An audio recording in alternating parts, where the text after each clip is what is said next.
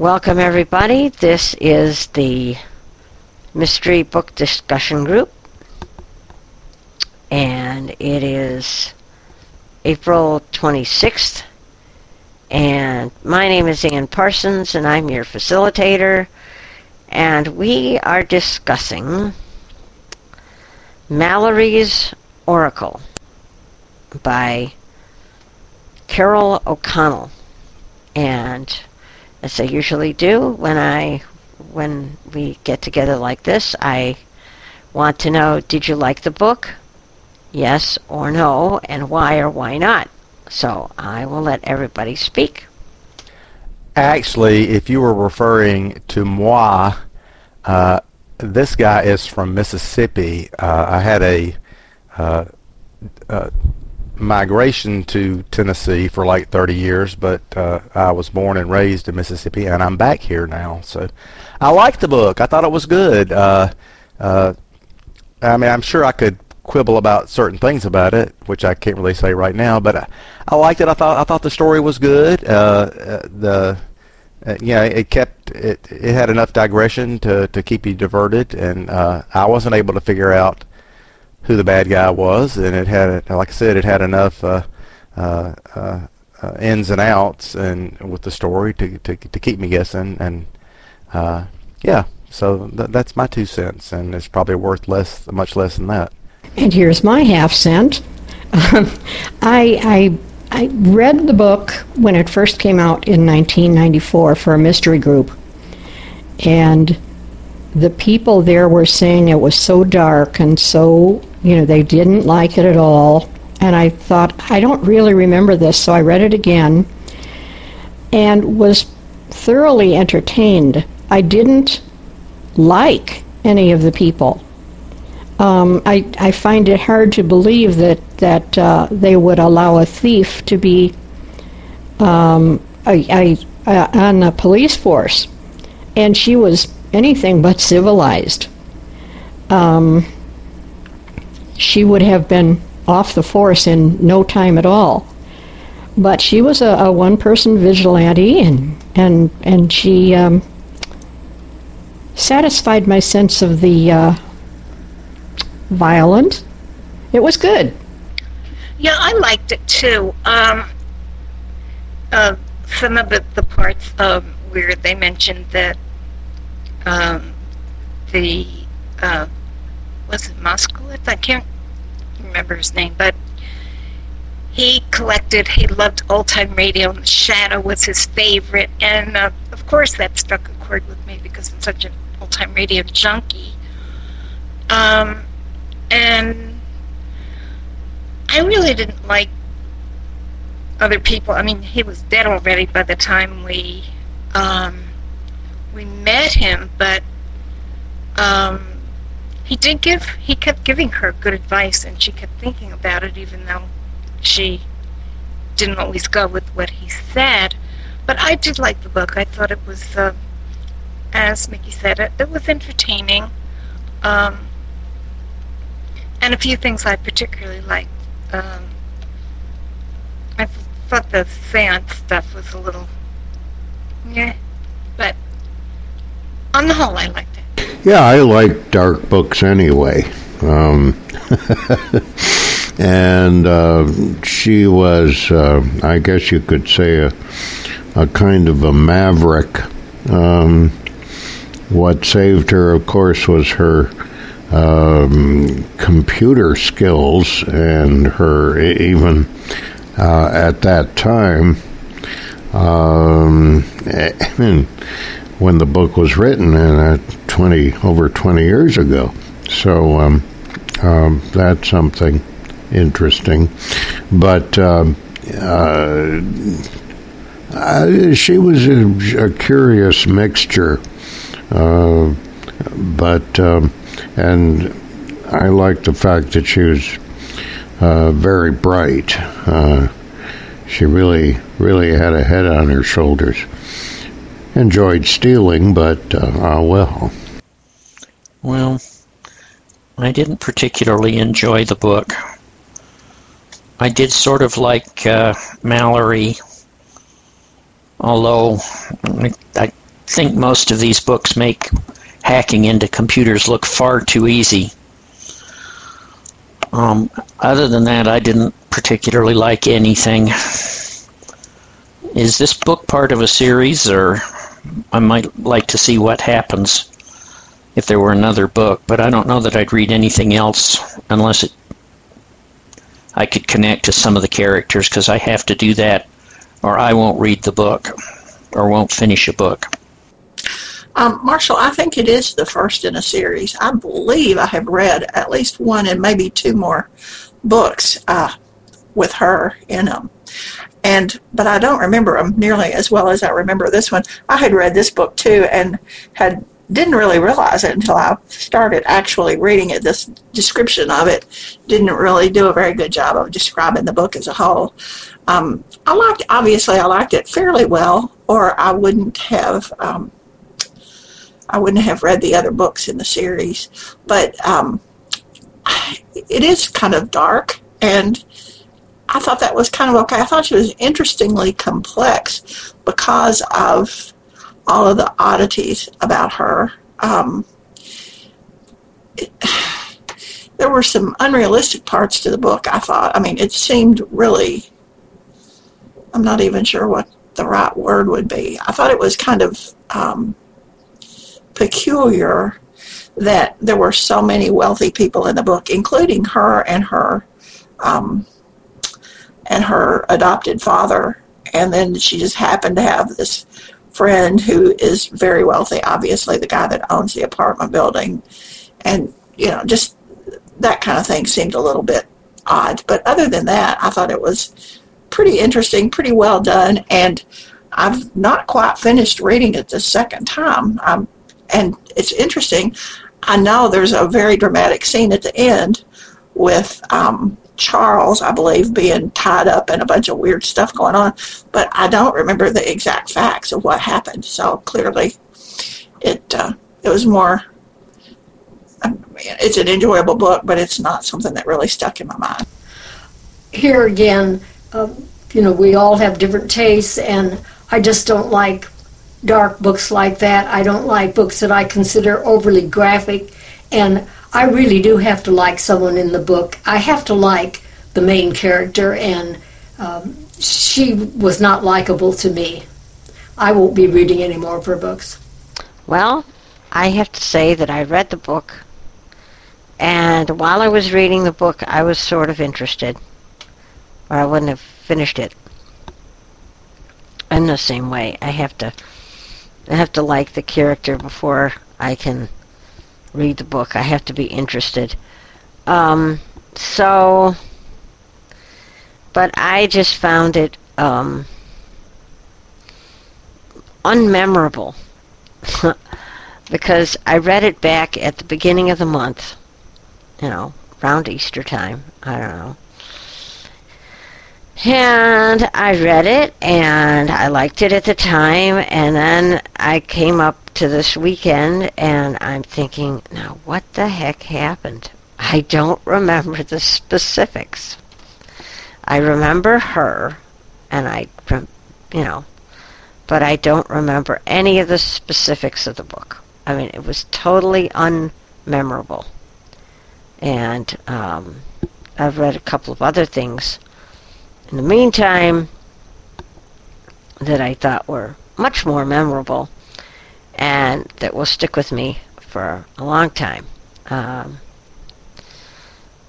happen to have read the latest in the J.A. Jance. What's her name?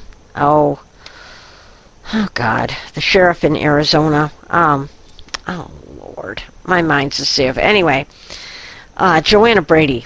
I read the latest in that series and was really impressed with that. So I don't remember a whole lot about this book. So I'll let you guys discuss it because I thought, as I say, I remembered her, and I kind of liked her. I mean, I did. I understood why she was a maverick. I understood all that, and yet at the same time she was a good character. I mean, a good in the sense of morally good. I think if I was going to describe her in terms of her moral sense, I think I would call her chaotically good. I don't know if that'll mean anything to anybody except me, but I think she was a chaotic good character, and I kind of did like her. So that's my opinion.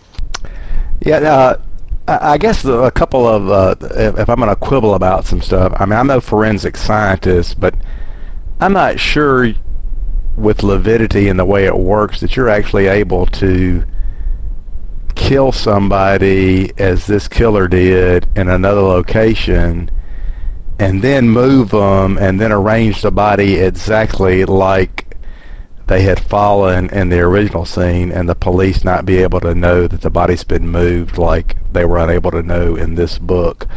Which, I mean, I realize, forensic science has probably come a little ways in the last 21 years, at least the way it's portrayed in novels that I read and the way it's portrayed, I guess, in all the CSI shows. But I do have to quibble a little bit about that because I'm not sure that's actually doable. I know the book says that the killer arranged the body the same in the same way, but that seems a little unreal. And I also thought, I mean, I did like Kathy Mallory. I did like her character, although I thought, I mean, I realized she was a street urchin to start with, but I'm not sure she would have been as capable as her character seemed to be at the ripe old age of 25, as the story made her out to be. I agree, Alan. I think that she was kind of let's put it this way, she had to have been really, really, really, really smart, and apparently she was, but it's a little weird. As far as the lividity goes, I guess it wouldn't it maybe depend on how long they had lain in that position before they picked him up. They picked the person up and then put him back down. That's the only thing I can think of. But I don't know. And actually, it's interesting. I haven't gotten to the point where I see that that's actually part of the whole thing. And I know I'm just probably like an hour and a half from being done. Well, I mean, yeah, I mean, I can't remember how the lividity actually works. I know the blood settles in the body and stuff, but I would think if you then move the body, that's going to have some kind of effect on something or other, I would think, and the police should know that they were killed in a different location than what they thought. I mean, they kept dancing around saying, well, how did they kill this person in broad daylight? Nobody see. Well, it's because they killed him in another location, you idiot. And, you're supposed to be able to figure that out. But yeah. My problem would be with moving the body. I find it hard to believe you could carry somebody into a park, and nobody would notice it. Good point. Yeah, they were supposedly able to zero in at exactly what time the person was killed, and that would have been in broad daylight. But yet they weren't able to figure out that they had been killed in another location. And that I guess that's what authors do. I mean, they take a little liberties with actual science in order to make a story. So there you go. But I mean, I would have thought. I mean, they made Markowitz sound like he was so brilliant. And at the end of the day, the guy that turned out to be the actual killer didn't strike me as being so bright. So some of that didn't really work out in my mind. But hey, that's the way it was written. Well, I think that because the book was written in '94, I think that she could take a lot of license with forensics because they've come such a long way. She could probably take a lot of license and get away with it because people wouldn't, at that time, I don't think were as involved in knowing as much about forensics as they are today. That makes some sense. And also, it also is true, Marshall, you were mentioning how you thought that the hacking was looked awfully easy. And at that time, it may have actually been that easy. Although, how she did that with being able to tap into what was going on was a little odd, I thought, because there was no Wi-Fi then, was there? I don't remember how old Wi-Fi is. I'm just too used to using it. I don't think Wi-Fi is all that old.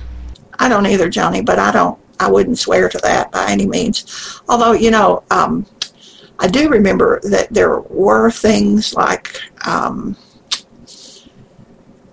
a long, long time ago, even, where, like, internationally, people would, like, drive up and be, like, parked outside important government installations and were able in some way to listen to the electronic chatter from the computers and be able to get stuff out of it. Now, what that was and what they were getting, I don't know and I don't remember, but that's like a whole different level of sophistication from what somebody who just is doing stuff like what she would be doing. What she may have been doing was using, like, one of the old style radio telephones and tapping in to the phone system and using that. That might be doable, even without Wi-Fi. As far as listening to computers, there have been a number of ways. There was, at one point in time, I remember somebody had developed a way of listening and identifying which keys were pressed on a keyboard. But that's about all I remember. Hacking didn't get to be a big thing until we had the internet. She kind of reminded me of the girl with the dragon tattoo.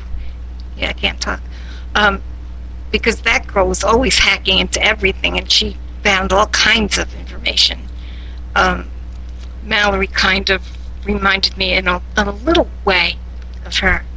Yeah, I think she was probably doing, this was probably back during the day of dial-up and stuff in 94, I think is when this was published.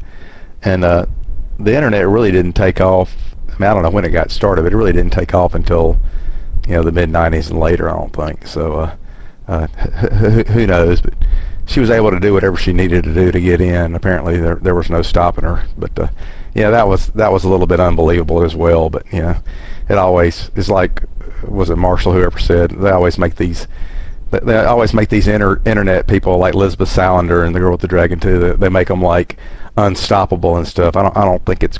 I mean, there are certainly some people that have some ability to hack and crack and stuff, but I mean, it's not nearly as easy as they make it sound in these books. Well, that's true, but the internet was around for quite a few years before 1994.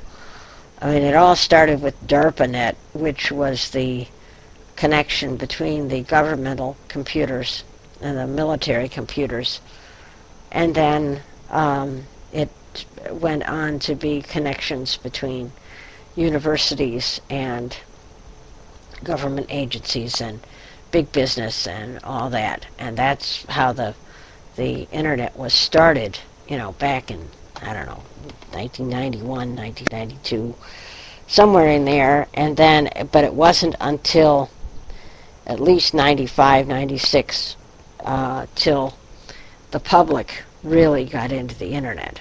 I mean, I can remember getting an account on the mainframe at RIT in order to help a professor who was working there at the time. And I remember getting this account, and I had to log in through a shell and all this, stuff. But the point of all this is that this was brand new then. And even though the connections between universities was fairly established by 1994, it wasn't until a couple of years later that the internet really took off for the general public, and that was because of the invention of the PC and all that. So it was a kind of a crazy time, but yeah. And I don't know anything about hacking. I do know it's not as easy as it looks, although there are some people who have the right mindset for it, and I don't. So that's all I know, folks. From what I've seen from the security list I'm on, most of the break-ins you hear about now are because the people that actually have the data aren't following proper procedures. And then there are and I don't know much about it either. I've never explored it because, frankly, I suspect that if you start looking for stuff like that, somebody will find out and want to know why you're looking. But you actually have to be as part of a hacker community now to get into things, because they actually interchange information. And in fact, I guess you can go buy commercial software that will allow you to hack into people's machines. I know when I was back in the days when we still used mainframes, I was curious to see if I could find military computers, and I found a few, but I was never able to hack in, or never tried to hack into them. Yeah, I don't think I would want to do that either, Marshall. I think you could find yourself with a visit from somebody you didn't really want to be visited by. Actually, I heard a horror story up at this was back still in the day of mainframes when they had, computers tied in. Some guy stayed logged in with his account, and somebody else got onto the computer and sent a death threat to the president. So guy number one suddenly got a visit at 3 o'clock in the morning from the Secret Service wanting to know why he was threatening the president. Ouch. Yeah, wow. Well, it doesn't surprise me. I had a shell account with Frontier, which is our local phone company. And this was back in the 90s, and I had this shell account. And for a while, I left Frontier, and I went to the cable company for my internet. And for months afterwards, I was able to still log into the shell account. And I would log in there just to see if I could do it. And I saw all the junk mail that accumulated there and all the stuff. And I thought, this Frontier, these people don't know what they're doing. Because I had left them like 6 or 8 or 10 months before.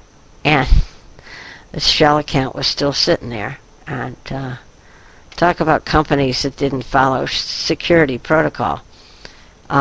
Anybody could have logged in there and started doing stuff. Not that I gave my password out, I didn't, but you've got an empty account that nobody's checking or whatever, a dormant account. It'd be pretty easy to get in there and start doing stuff. Well, we couldn't even get our professors and graduate students to take the most elementary precaution, which is don't log in routinely with a privileged account or an administrative account. In fact, I don't log in with a non-privileged account, and I really should. I used to work for a defense contractor, and they were pretty careful, I have to say, about that. I know that when you left the company, they immediately would disable the accounts and stuff that you had, but they would also make sure that whatever you had developed, they had copies of it, but it wasn't accessible through your account stuff anymore. So, I mean, as far as military people are concerned and stuff, I think it's pretty safe. But, most people are really not aware of just how unsafe you can be with that stuff. And they don't really pay attention. And gosh, in colleges and stuff, everybody does, you know. It's like, who cares? And for the most part, that's probably a pretty easy place to break in. I think the problem is that most of us, including people like me, don't know enough to know what you should do and what you shouldn't do, really. And I think that that's absolutely true, that kids especially don't care, and, you know, it never occurs to them that there might be a problem. And they, just for instance, you know, putting all the stuff that they do out on things like Facebook is just amazing to me, that they're willing to expose their innermost thoughts and acts on a computer like that. Yeah, that gets to me too, because, you know, when I first got into this, you know, I was still a very active ham radio operator, and of course, when you're a ham, you get the drill, and you know, they say, well, don't ever say when you're home, when you're not home. Don't ever give away your address, your telephone number. Don't, you know, by all means, don't put your social security number out on the air, you know, blah, blah, blah. And, you know, we were really impressed with the fact that the airwaves are not secure and the internet is not as well. So, you know, whenever you type any message, you know, don't put down your most private things. Don't use your social security number. Don't use your telephone number. You know, don't say when you're going to be out and when you're coming home. And, you know, all that kind of stuff. And when you make passwords, make sure that they have at least one capital letter and are composed of numbers and letters. So, I mean, these are basic things, basic stuff. And you're right, people don't pay any attention. The two big things are, don't use an administrative account for routine use. Only use it when you're installing software. And I hate to say it, but keep your patches up to date, even though that may cause some problems too. That's about all the average person can do. You're really dependent upon what happens. You know, I think there were a bunch of web patches for Apache servers, which is one of the main web server programs out there, and you have to rely on whoever's serving your web pages to put those patches in. But about the only two things an individual can do is don't use an administrative account and keep your software patched. Oh, and run antivirus software. And, you know, don't answer unsolicited emails, or don't, you know, click on something that says click here to get this wonderful offer. I've often thought I'd like to take the spam people who keep sending me these messages to tell me my car warranty is out of date, and would I please like to reinstate my car warranty at a 50% discount. I'd like to write these people back and you know, give them hell, but I don't, because, you know, that just tells them that the number that the email account that they sent the email to is active, and that somebody is actually paying attention to what they're doing. So you're right.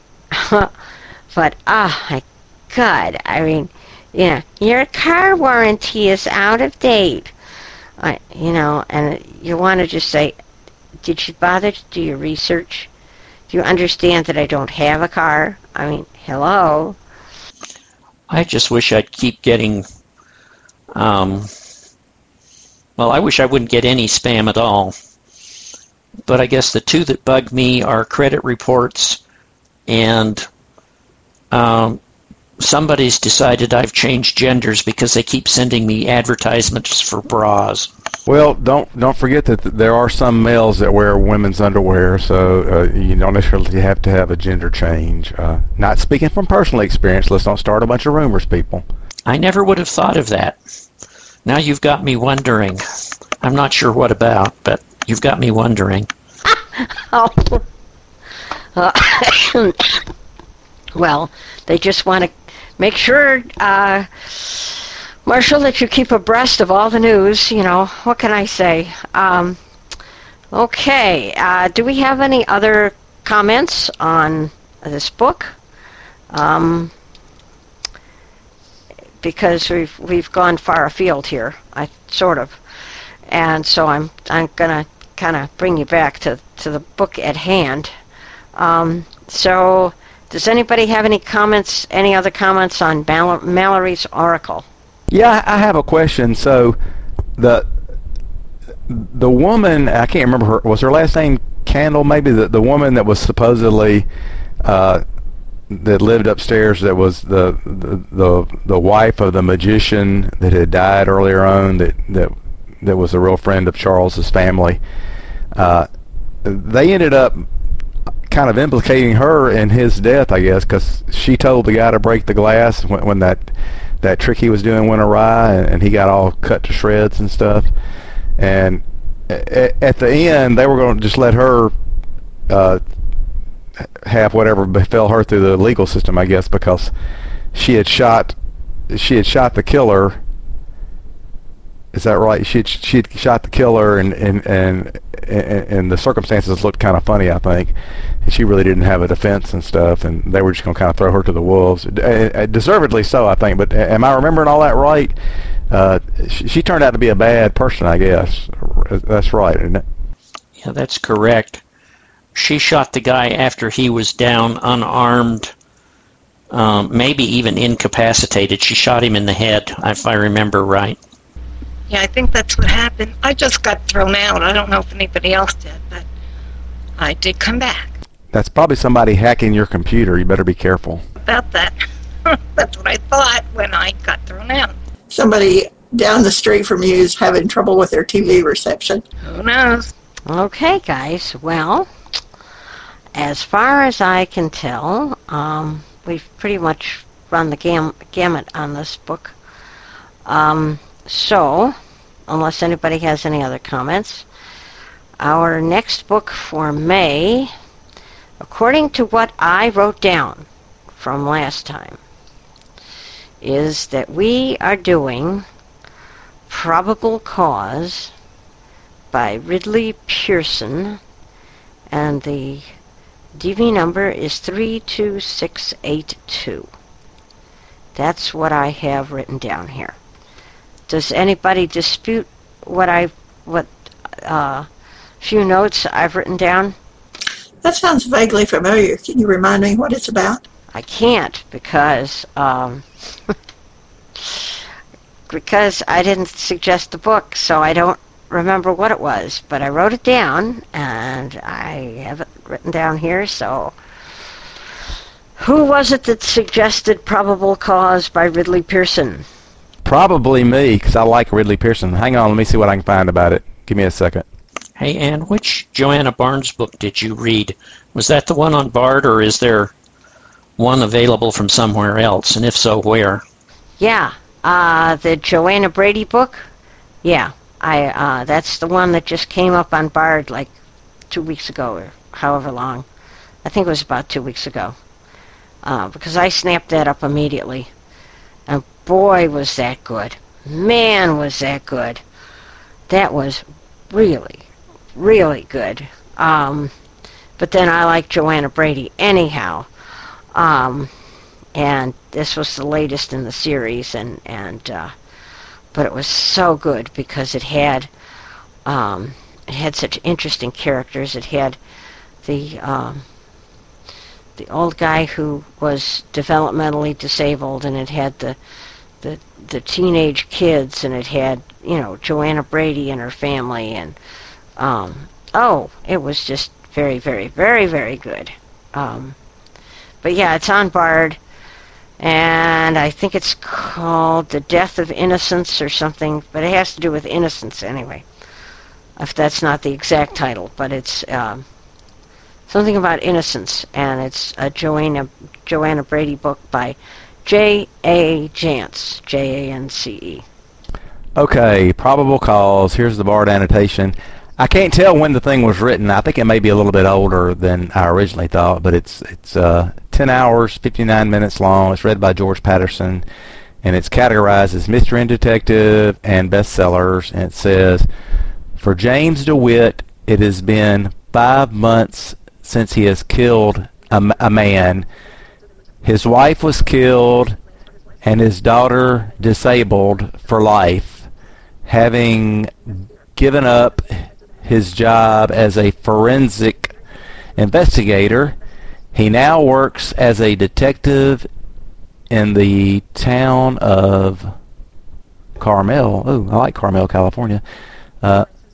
Suddenly, Carmel is hit with a series of apparent suicides, and as DeWitt investigates, he finds himself being dogged by the cop whom he blames for his wife's death. Strong language, bestseller. Okay. Sorry to be so slow, but that's what it says. Do you have the book number, Alan or Anne? Oh yeah, so it must be a little old. It's 32682. So yeah, judging by the way these numbers work, that's got to be at least early 90s, I would think. But 32682. Thank you, Alan. Sounds good. I think that's why we chose it. All right. Now let's see. We've got the 3rd, the 10th, the 17th. It must be the 24th, May 24th. Now, that is Memorial Day weekend as far as I know. Is that going to cause a problem for anybody? Because we can switch it if we need to. I say let's let it ride since nobody's saying it's going to be a problem. All right. Well, that's kind of where my mind was going as well. All right. So we're meeting on the 24th, and we're going to do Probable Cause by Ridley Pearson, and we'll see you at 5 o'clock on the May 24th. And if you find that you're in the middle of a barbecue or whatever, just let us know and come next time in June. Take care, all.